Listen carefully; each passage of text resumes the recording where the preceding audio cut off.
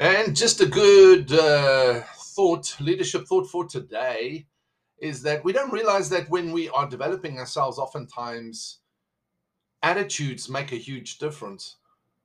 And so, in your development process and thinking about your own leadership development, think about what attitudes do you need to change or adopt. If you think about an old attitude, an attitude that you have, what would be a new attitude or shift that you need to implement or apply to your leadership right now that would make a difference? What action steps can you take, and by when are you going to take them? What are you going to do to make a shift from an old attitude to a new attitude?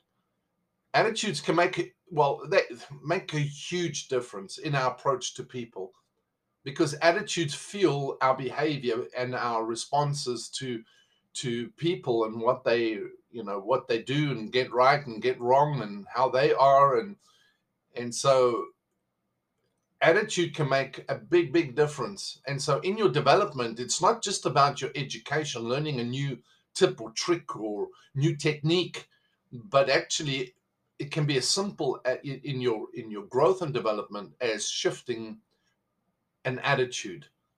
But make it practical. What action step will you take to shift it? And then by when?